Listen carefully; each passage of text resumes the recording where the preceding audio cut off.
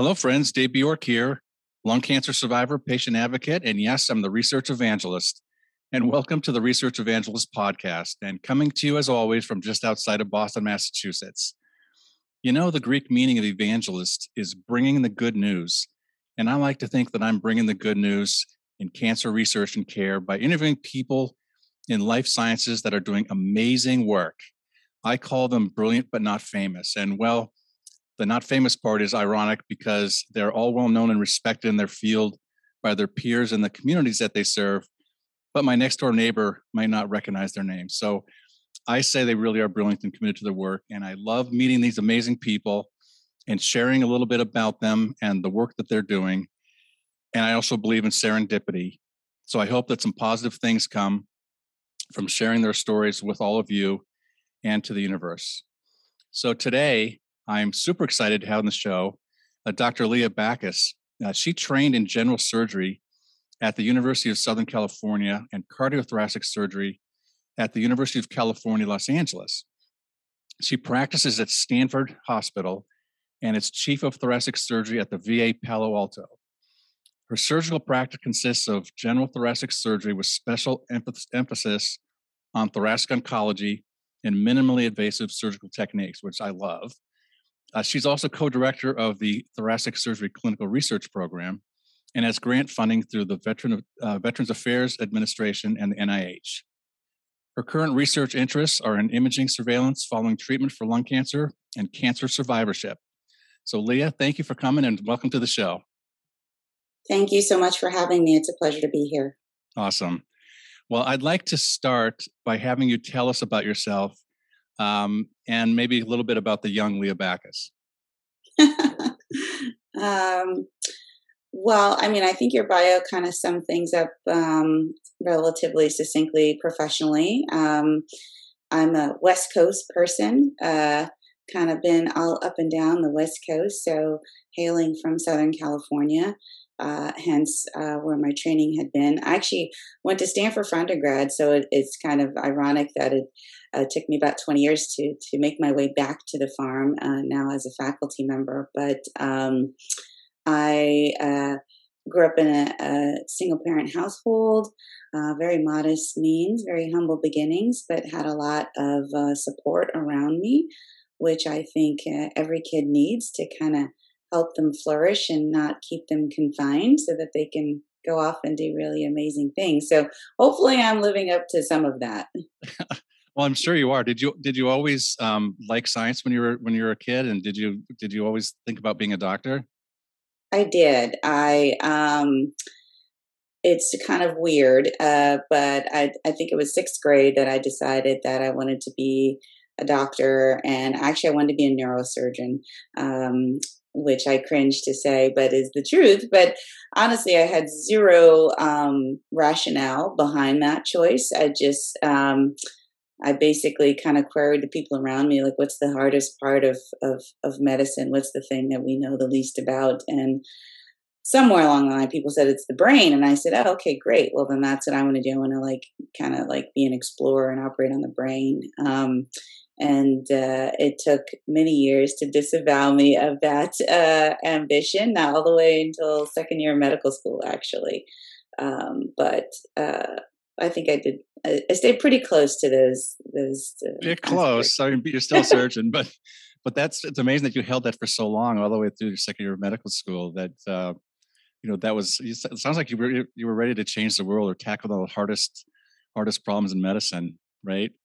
I certainly like the challenge, but I think I was also just one of those kids that really enjoyed getting the affirmations of the adults around me too, and so if you say that you want to be a brain surgeon, everyone's really, really wowed by that, so that's what I mean by that support, which I think was really, really critical. But like I said, I had no exposure, no background, no real rationale for this thought I had, but it was bolstered and supported. So there you go. That's awesome. But no other doctors or nurses or any other health professionals in your My family? grandmother actually was a nurse. Oh, She's a pretty remarkable woman. She and I think probably in my very large family, because she had 13 children, that she's probably the person I most closely resemble in terms of personality and whatnot. She's since passed away a few years ago, but she went to Howard University and she was a nurse. Her father got ill, and that was sort of the main impetus for her going to nursing school. She was at Bellevue in New York, and yeah, she said she wanted to be a doctor. Now, that's not to say that most nurses want to be doctors by any stretch of the imagination, but at the time, and I guess it would have been the 30s and 40s, that was not really um, a very, a career very becoming for a woman. So, yeah, that's a great story, and I can totally appreciate that relationship that you probably had, or the way that you looked up to her. My wife is a nurse, and her father was a pharmacist, and so she didn't know that she wanted to be a nurse, but she knew she wanted to do something in healthcare. uh-huh, And then, of course, my son is a nurse practitioner, so there we go. he's yeah. So it kind of everyone looks up to or I guess you stand on the shoulders of the person that came before you. But of Absolutely. course, I'm super proud of both of them, and I'm sure that your family is really proud of you too. And I wanted to switch because I think we joked about this when we first met, but so you have degrees from USC, you have a degree from UCLA, you're working at Stanford, and you also have a relationship with the University of Washington. So first, let's start with the LA thing. Like if you go to USC and you go to UCLA, is that like a conflict of interest, or is that a problem with some people, or is that okay? It is a little bit. It definitely is. I have to say, since this is, day after Super Bowl, go Rams. Go for it. Go for it. Yeah, it is a little bit. I mean, and not only did I go to USC for med school, but stayed through residency as well. So that was 11 years worth of Trojan indoctrination, which is good. And it was actually it compared to only 2 years spent at UCLA. So from a time footprint, and definitely USC wins. And actually, that's where I met my husband. He was also in grad school at USC. So we're a big time Trojan family, and it also puts me at odds with Stanford too. I was Any kind of conflicts within the Pac-12, there is an issue. well, I was just that was my next point I was going to make. Is like, and of course, I'm just kidding you about this, but you went to school at Stanford. Now you're working at Stanford, but you have relationships with USC, which is special. You met your husband there. You did some great work at UCLA. So, like, who are you rooting for? I know it depends on the game. It depends on the game and the circumstances, the stakes, etc. I mean, for the most part, Stanford kind of trumps them because that was my first, post high school. So it's not because I work here; it's because that was my undergrad, and that's where you kind of have those formative years, right? So Stanford kind of trumps most of them, and then SC is a very, very close second. It's more like a 1.5. That's okay. I won't hold you to it. Anybody who hears this, they're going to understand, because I'm sure we all have relationships with multiple Tricky. places, Tricky. right? So I went to Penn, and but I've got friends who went to Penn and then went to Harvard Medical School or Harvard Law School or whatever. So it's sort of the same thing. It's like, Yeah. okay, the heart's got to be with Penn, right? We got to, so Right. You got to it's all decide. good. So you mentioned earlier about until your second year of medical school wanting to possibly be a neurosurgeon, but can you tell us how you chose thoracic oncology? And I knew you wanted to be a surgeon, but how did you end up in the thoracic world? Well, I mean, it's really all about exposure, honestly. I landed in a very high volume general surgery training program at USC, which was fantastic. And it has this storied history of um, thoracic and foregut surgery, actually, and based on the chairman and sort of all the research that had been done there. So for that reason, we as general surgery residents got a ton of exposure to both thoracic and to cardiac surgery, which is really unparalleled at this point because general surgery and the training of general surgeons is trained considerably, such that the experience in some of the other surgical specialties, which heretofore had been kind of a cornerstone of it, has really been truncated. for good reason. It's not just, willy nilly, but it's just because of obviously the breadth of things that one needs to cover. And a general surgery training program is just keeps expanding exponentially. So nowadays, residents get comparatively little exposure in cardiothoracic surgery, at least. But at the time for my training, we got a lot. Like basically every year, at least once a year, we were rotating on cardiac or thoracic or both. So the exposure was amazing. And I'd say I thought to myself, these guys, because they were all guys, the faculty are doing amazing surgeries, but yet, and people are incredibly sick, so there's high acuity, but yet and still they're very calm for the most part. Like they weren't frazzled, they were just sort of rolling with the punches. And I enjoyed my time when you're a junior resident, you're mostly parked in the ICU, just sort of watching and trying to put out fires and whatnot. And so I really enjoyed my time in the unit, taking care of these complicated patients, and the faculty, and the encouragement that I got from those faculty, like, hey, you probably could do CT surgery. I'm like, really? Like you've selected me, kind of thing. So, but also too, just the anatomy of the chest. It's really interesting. I mean, it's a clean surgical field. You don't really have to deal with bowel for the most part. And it's just, it's a treasure trove, honestly. It's pretty interesting. And then, of course, as you mentioned, thoracic oncology, but you can't go into thoracic surgery and not like oncology, right? I mean, because that is by and large what we do is oncology. My own practice tends to have a good amount of non-oncology, but that's the main draw for most people. And the fact that you're trying to avert disaster, which would be an untreated malignancy, is really it's a privilege to enter into somebody's life during that trying time, and sign up together as a team to try to avoid that outcome is a privilege. Yeah.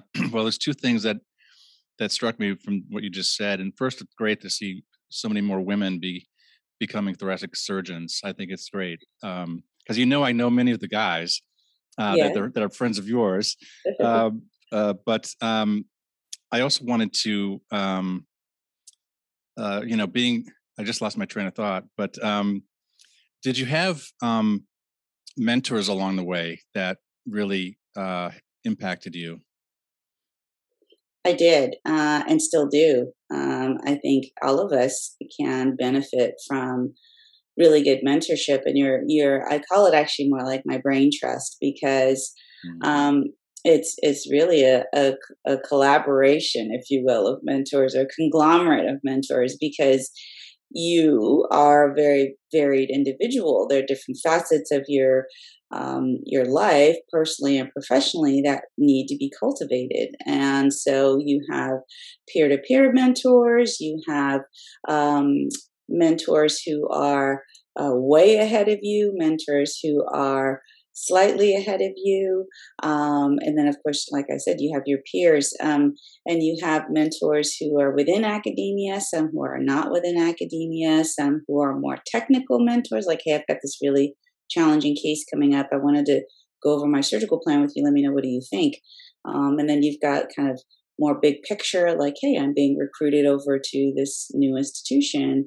What do you think about this opportunity, kind of thing? So you've got to, I think, constantly cultivate that conglomerate, or that brain trust of people that you're able to lean on, and that things happen in a relatively fast pace. So you don't have time to go and find mentors. You got to kind of collect them all along the way. So Well, I love it thinking of it as in terms of a brain trust, because I know when my mom was sick, she was at the Mayo Clinic and she had a Whipple surgery and had some complications from that. And I was like, oh, my primary care doctor, is a gastroenterologist, and my parents were like, look at me like I had three heads. But I was like, this idea of having people, you have a complicated case, and why wouldn't you want to get the brain trust involved to bring the best patient care to the patient, right? So not only does Absolutely. it inspire you as a professional, having mentors, and then yourself, and probably being a mentor to the next generation coming up. Just that idea of like not trying to solve everything by yourself, but actually rely on your colleagues and your brain trust. So I love the way you framed that. Yeah, well, I mean, I think that it's already potentially daunting, the challenge that it is that you're facing, but you don't need to layer on top of that isolation for no reason, right? Exactly. Um, chances are there are several people within relatively close proximity, just a couple degrees of separation, who you'd be able to tap into that could be of benefit for you. So not only do you have that brain trust, but then you have like ad hoc mentors, Yeah. that you can pull in as necessary. So I'm a huge fan for about asking for help and asking for advice. It doesn't mean that you're going to use every bit of advice per se, but just that process itself is a rewarding experience of getting out and talking to people and not doing things in isolation, because you're always more creative, more powerful, more impactful when you are open to new ideas and suggestions. I totally agree. Thank you for sharing that because I love this. I just love the way you framed it, and I'm going to remember that.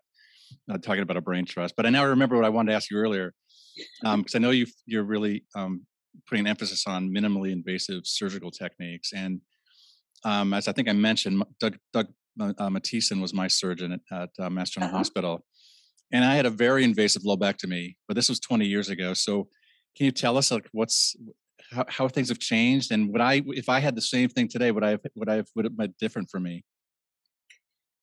Well, Dr. Mathieson is an iconic figure. So good on you for getting a great surgeon to help you at that time. Absolutely. Um, I mean, minimally invasive surgery is it's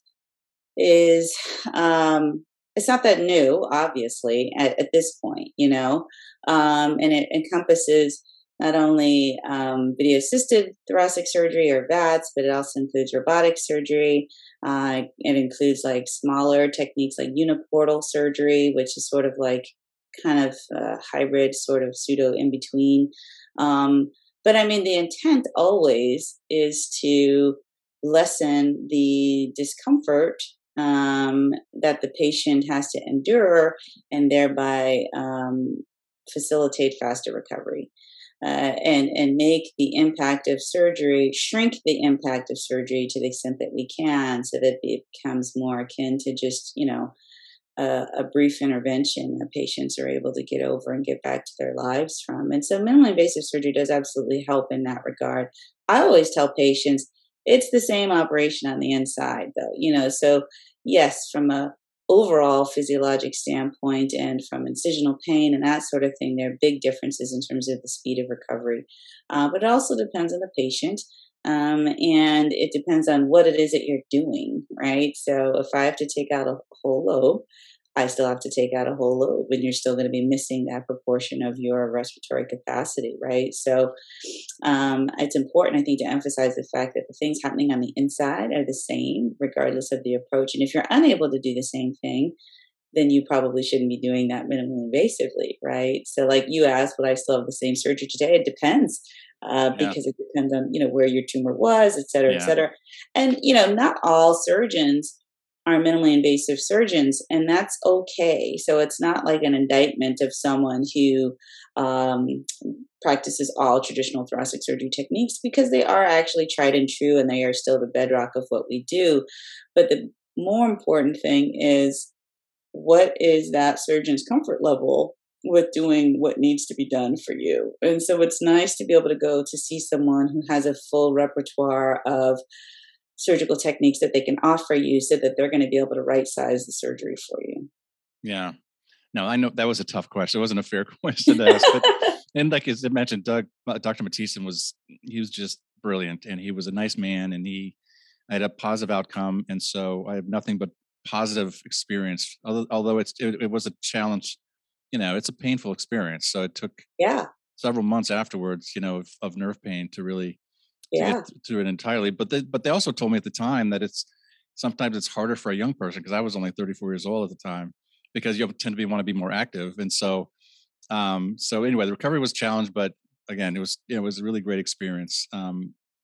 So you also do research, and I'd love for you to share with us anything that you're most excited about right now that you're working on.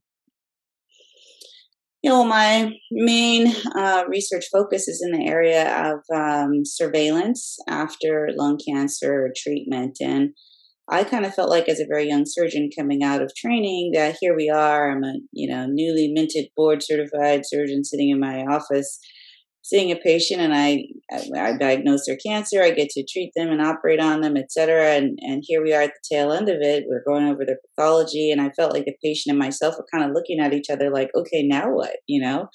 And I actually think it's a little bit frightening. Perhaps you'd have more insight here, of course, though, from a patient perspective of, what do you mean? That's it? Like, we're not doing anything else? Like, shouldn't we do some chemo, or should we get another PET scan, or what else are we doing? And for the most part, all the guidelines, which we have to refer to, are like, no, you really don't have to do anything, for a stage 1A cancer. You just, watch them, like I said, which can be pretty uncomfortable. And then the question is, how do you watch? How frequently do you watch? What kind of imaging do I get? And, what do you do if you're over imaging someone such that you're seeing lots of little random kind of blips on the radar, I call them, that are inconsequential in the grand scheme of things. But for a patient, every scan, if you're going to scan every 3-4 months, that's kind of excessive. And that means that they're going to be put through a whole bunch of anxiety, at least potentially so, every few months, as you try to decide how to interpret each one of those scans and what you're going to do because of that. So that was sort of the genesis of my main question was, what's the data upon which we make this relatively loose recommendation, which is just for a CT scan to be done every 6 to 12 months. That was at the time, like 12 years ago. It's changed somewhat now, but only very recently. But it was this kind of one-size-fits-all approach. It really didn't take into account any of the tumor biology, any of the patient characteristics, any of the treatment that the patient had otherwise undergone, et cetera. It was just sort of like, this is the stage and this is what you do. Or actually didn't even take into consideration stage. It was just, this is what you do. So at the VA, there's a really unique opportunity because the VA is a little bit of a double-edged sword. It's fantastic working there, and I love taking care of our veteran population. The burden of lung cancer is exceedingly high within the VA, so it has a very hefty clinical footprint. But the VA also represents a treasure trove of data. And you just have to figure out how to crack the nut. They don't make it easy, But if you're an insider, you're already working within the VA, there are mechanisms, of course, to do that type of research. And so that's what I'm doing. And I have a team that is looking at harnessing the potential of this huge chunk of data that sit there, which are basically the imaging test results for hundreds of thousands of patients with lung cancer. And figuring out the best way to look at that and interpret things and predict and see if we can model what's the most appropriate way that we should be doing surveillance that's going to be the most beneficial for the biggest number of patients. And also kind of leveraging that against what the costs and burden are to the healthcare system, knowing, for instance, within the VA system, it's a closed system. We have a finite amount of resources, because one approach would be to just, let's just scan everybody all the time. Then you don't miss anything, but that's a very, irresponsible approach to take for multiple reasons. Yeah, but you've touched on something really important, that it's also about the relationships you have with your patient too, because, when I think of, for me, it was after my surgery, I forget if it was 6 months or I had to go back for bronchoscopy. And of course I was terrified to have to go into the under again, because I knew what it was like the first time. And then I didn't realize, but then after that, like to your point, it was just like, well, that's it. I mean, that's pretty much, we got a clean result from that. And I didn't have to do anything else. And so, maybe that's changed now. I don't know, but I think it's also, if you can glean some really interesting things from the data, then you might actually change some of the guidelines potentially, right? Absolutely, that's the goal is to, but it's not. There's not always this nice direct line, straight line Yeah. between research findings and changing practice, right? That's a whole nother uh, can of worms, in terms of implementation science. So first, we got to figure out what we're supposed to do, and then we got to figure out how to make practitioners do it and how to get patients to accept it as the standard of care. So we're still really at the front end of this Hmm. whole research And train. payers to pay for it, right? Yeah, absolutely, absolutely. So the first step is to figure out what we're supposed to do Yeah. and make the guidelines reflect that. Yeah. And when we talked, another thing I know you're really involved with this. You chair the task force on lung cancer in women at the National Lung Cancer Roundtable, and I'm sure you're working with a lot of amazing people through that. So how much of your time do you spend on that, and what is that? Um, how does that emotionally make? How do you feel about that in terms of the difference that you can make by being part of that? That's another special population, which is really great. I mean, that was an opportunity that presented itself to me, so I can't take credit for having sought it out or anything. But it is a really neat opportunity to shine a light on an area within lung cancer that's still somewhat dark. Like we all know the observation that there is this disproportionate. Uptick or at least persistence in the rates of lung cancer among never smoking young women and of a particular subtype of lung cancer. So, like, everyone knows this observation, but we've done very little to figure out the why and the what do we do with that information.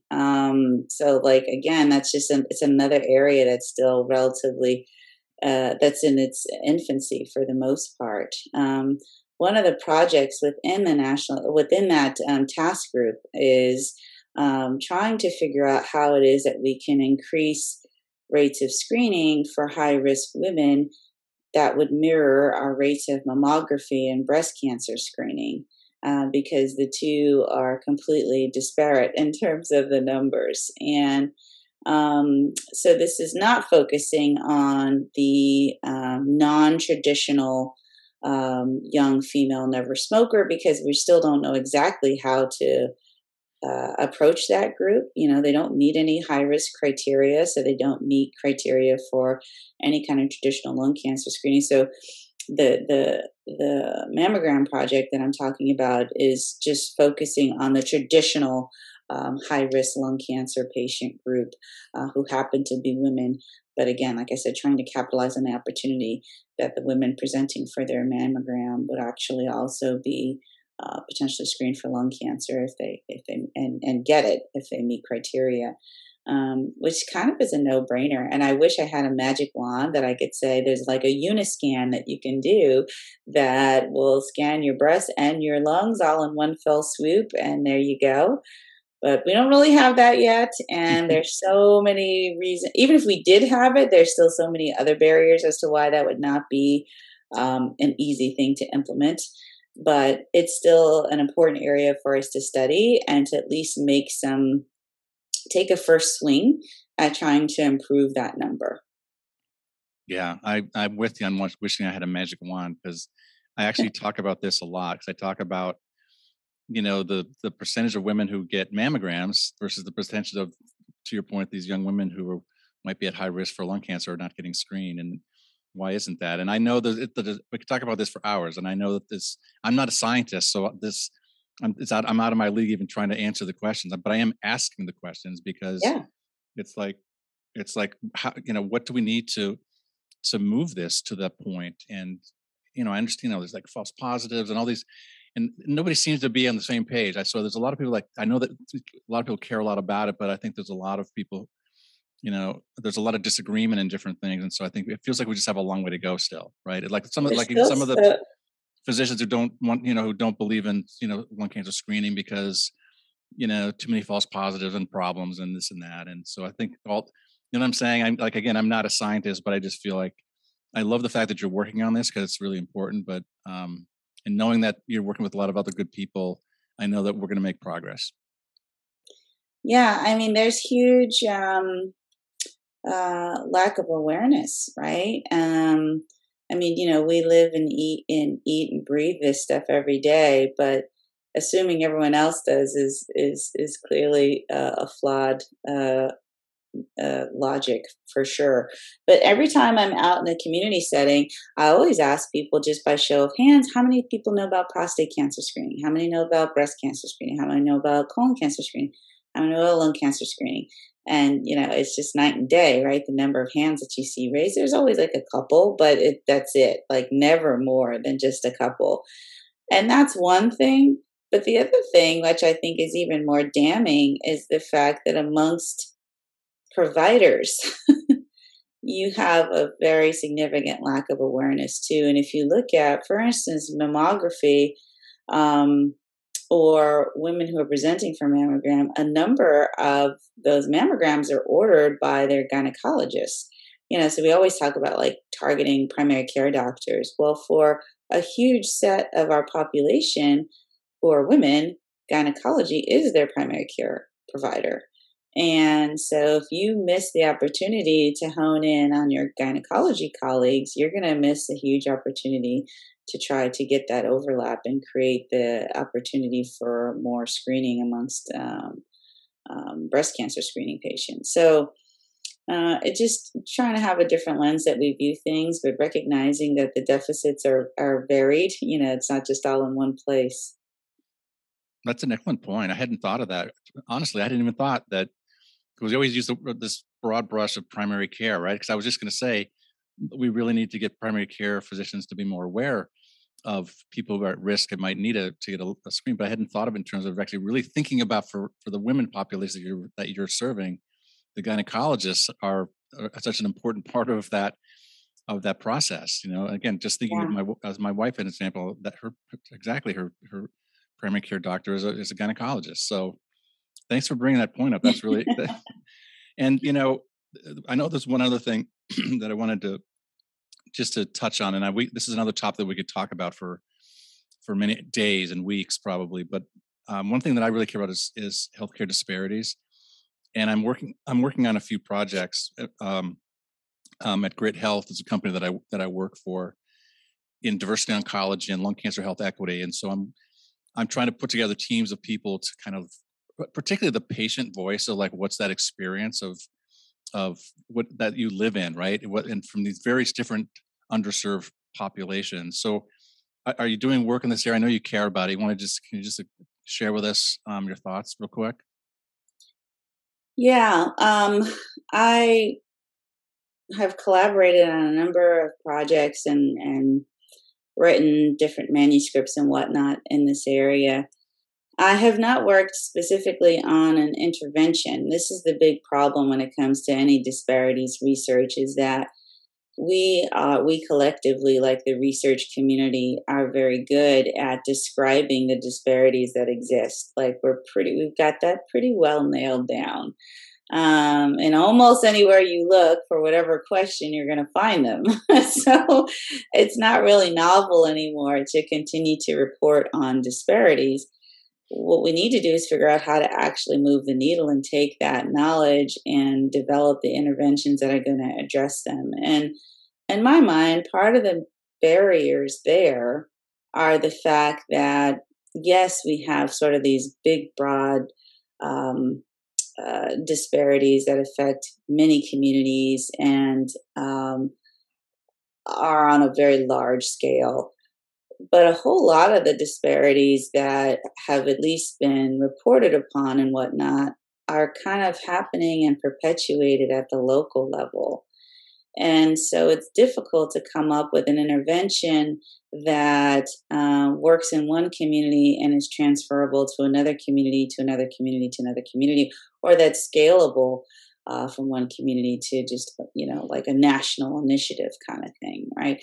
And I don't mean that that those opportunities don't exist. They do, but I think that the interventions that have at least proven to be successful have rested on the sort of small scale local community type interventions, which are important, but very difficult, as I said, to translate and demonstrate scalability. So I think that's probably the biggest issue that I see. Um, that's a barrier for things really moving forward in this area. Like, we know where the disparities are. It's not really newsworthy anymore. It's just a Yeah. matter of, okay, what are we going to do?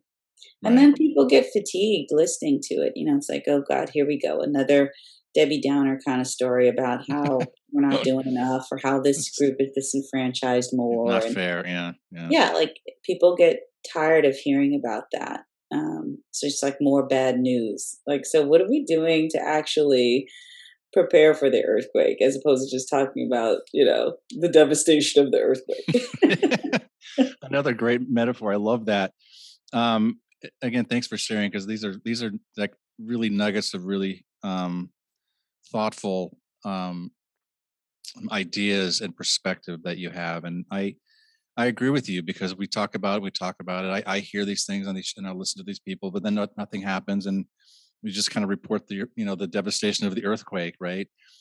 So I kind of love that idea, and I'm the perspective that I bring, and this is why this matters to me, is that, and it's not just reporting the devastation, but my cancer experience was privileged. I had no barriers. I had no access issue. My employer was supportive. I had support from my wife and family. I had good insurance. I went to the top, the chief of threat. I had my experience was, and I the older that I get, and the more that I live my life, I realize that's not the experience that most people have. And Hmm. to me, it's not fair, because I believe everybody deserves the VIP access that I had to great care at MGH. Hmm. So I love this idea of this intervention of trying to, and I see it at small levels. I agree with you. I think there are some small progress at the local level, but that's just the perspective that I'm trying to bring in, and speak about it, so that other people like me are more responsive to it, and not just go, well, too bad for them. It's like, no, it's not too bad for them. That's not right. That's just, I'm sorry, that's just wrong. It's very wrong. Yeah. So um, I want to swing around here as we get towards the end here. Now you're good buddies with my friend Chris Draft. You've known him a lot longer than I've known him. I've only known him for like 7 or 8 years, but I know it goes back to your Stanford days. And I know that you have a white ribbon. And I have to ask all my guests on the show. Um, the first thing I'd like to know is, tell us how you felt when you first heard about the White Ribbon Project. I'm assuming you heard it from Chris, but I wanted you, as a clinician and researcher, I wanted to ask you, what did you think of it when you first heard about it? I guess I thought that it was another example of how important it is to foster the collaborative relationship between the academicians who are out there trying to study lung cancer from all angles, way down to the molecular level, and all of our patient advocates, and by extension, not just the patients themselves, but their network of supporters and whatnot, and how powerful we can be when we're able to work together. That is one of the, I think, strengths of the National Lung Cancer Roundtable and the American Cancer Society, informing it, is that it draws upon the strength of including our patient advocates in each task group, at each level, and every meeting is opened with the voice of the patient, because it can be, um, I guess, easy in some regard to, if you're not a clinician. So let's say you're a researcher and you're not really seeing patients every day. It can be easy to disconnect the actual patient from what it is that you're doing, and the minute you do that, you've lost, because whatever new brilliant thing that you're coming up with, um, unless it's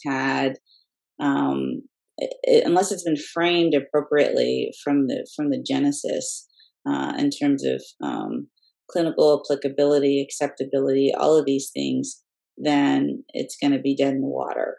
So I mean, I was sort of an elaborate response, but that's what I thought. It's just like, this is an important message to perpetuate that we are stronger together. I appreciate that. That's how I see it. And I tell everybody, I'm a patient advocate and have lived through this. So for me, what drew me to it when I first heard of it, right from the very beginning, and the reason that Chris asked me to get involved, and I'm proud and happy to be on the board of this nonprofit that we're actually waiting to get paperwork filled to make it real, is that it was a grassroots movement. But it was not just, it was not branded. It was just a group of, it started with one person and her husband, and it caught my attention. And I live in Boston and they live in Colorado.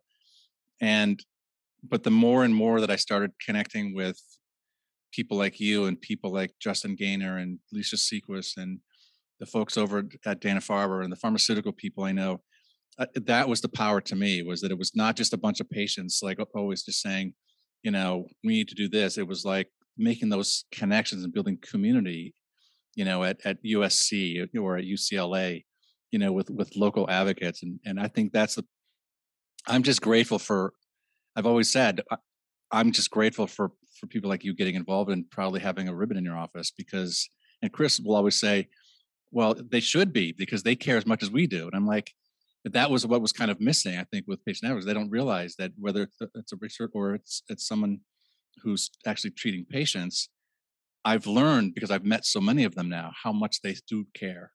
And when Justin Gaynor and Inga Lennis came to my house to make ribbons on a Saturday morning, I was like humbled by that. It was just so cool, So anyway, thank you for sharing. And it's been an honor to talk with you. And I just really want to thank you again for all the work that you're doing.